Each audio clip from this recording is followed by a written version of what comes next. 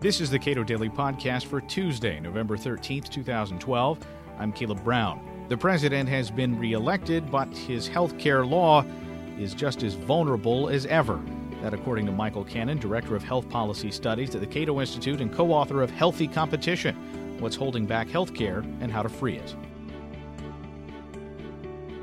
Ever since Mitt Romney lost the election, a lot of Obamacare supporters have been saying that's it, this is settled law. Obamacare is not going to be repealed. But really, Mitt Romney was never the greatest threat to Obamacare. The greatest threat to Obamacare has always been Obamacare itself. Its high costs, its unpopularity, the enormous instability it's going to introduce into labor markets, into healthcare markets. And therefore, Obamacare is still vulnerable. It is not settled law. In fact, I would predict that before the end of his second term, President Obama will sign into law major changes to Obamacare because it is not sustainable. It cannot take effect as intended.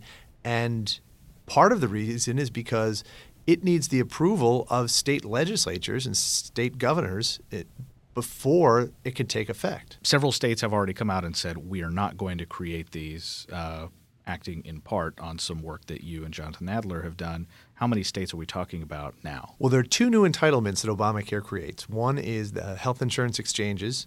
The other is the expansion of the Medicaid program. Both of those over the first 10 years will spend about $1 trillion. And states have to approve both of them. So the numbers vary as to how many states have approved each, how many states are going to block each. With regard to health insurance exchanges, more than a dozen states have already said they're not going to create exchanges. A little more than a dozen has said they are, and the rest are up for grabs.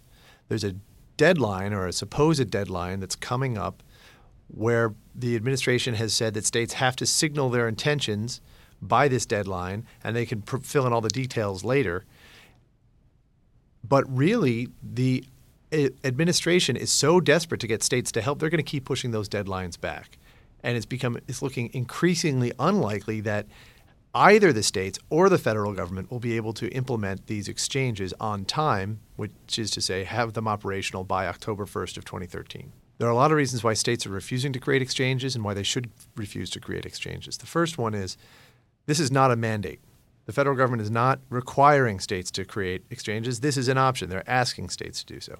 Second, operating an Obamacare exchange would actually be illegal in 14 states.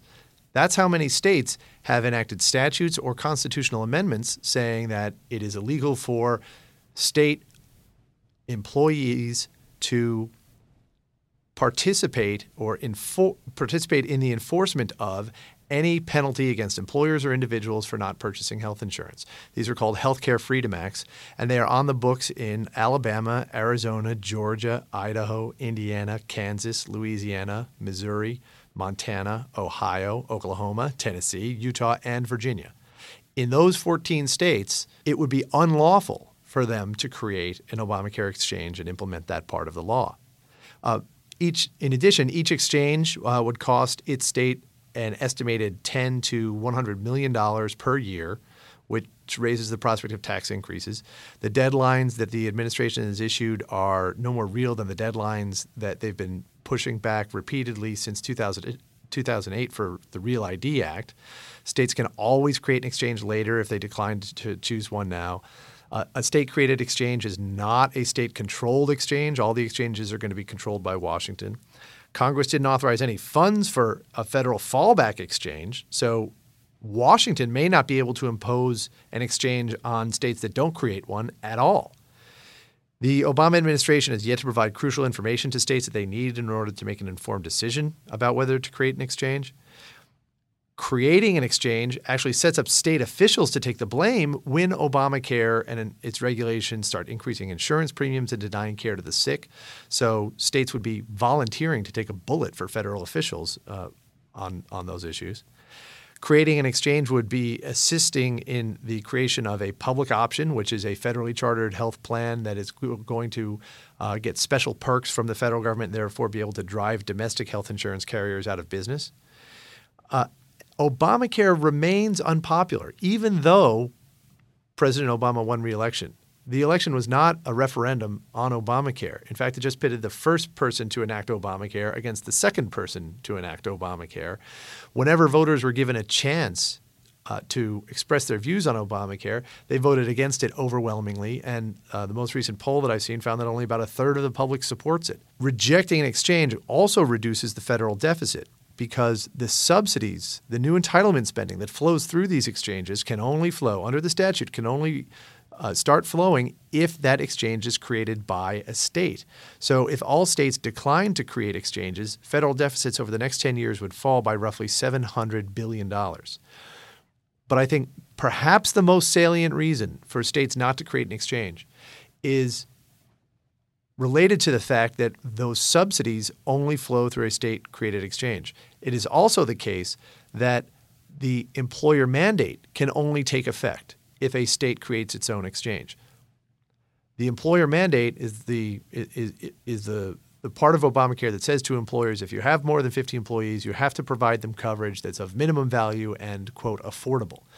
And if an employer doesn't do that, they get hit with penalties of up to $2,000 per worker per year. So the way it works out with all the various caveats and rules and regulations is an employer with 100 workers would face a fine of $140,000 per year. States can exempt their employers from those penalties just by not creating an exchange. In addition, because those subsidies would not be available, many more of their residents would be eligible for the affordability exemption from the individual mandate in Obamacare. By my estimates, states collectively could exempt as many as 18 million Americans from the individual mandate. And that's a tax of $2,085 per family of four. And that applies to families of four making as little as $24,000 a year. So if you're a state legislator or a governor, this is something you have to seriously consider. Do you want to impose a tax of $2,000 or more on families of four making $24,000 a year? Do you want your state to be one of the ones that imposes this burdensome, punitive tax on employers? Or do you want to be one of the states that exempts your employers from that tax and can lure employers away from other states? You said earlier that you predicted that President Obama would eventually have to sign something into law that makes significant changes to the law. Is there some sort of tipping point coming with respect to the number of states refusing to participate here, in which Congress would then reopen the law? I think Congress has to reopen the law regardless. The more states refuse to implement the Medicaid expansion or to implement a health insurance exchange, the sooner it will become apparent that Congress has to reopen this law. And it won't just be Republicans, I think, that are clamoring for changes. I think that there will be enough misery inflicted in enough states and on the constituents of enough Democratic representatives and senators that even some Democrats will want to reopen the law. Michael Cannon is Director of Health Policy Studies at the Cato Institute and co-author of Healthy Competition, What's Holding Back Healthcare and How to Free It. You can get your copy at cato.org.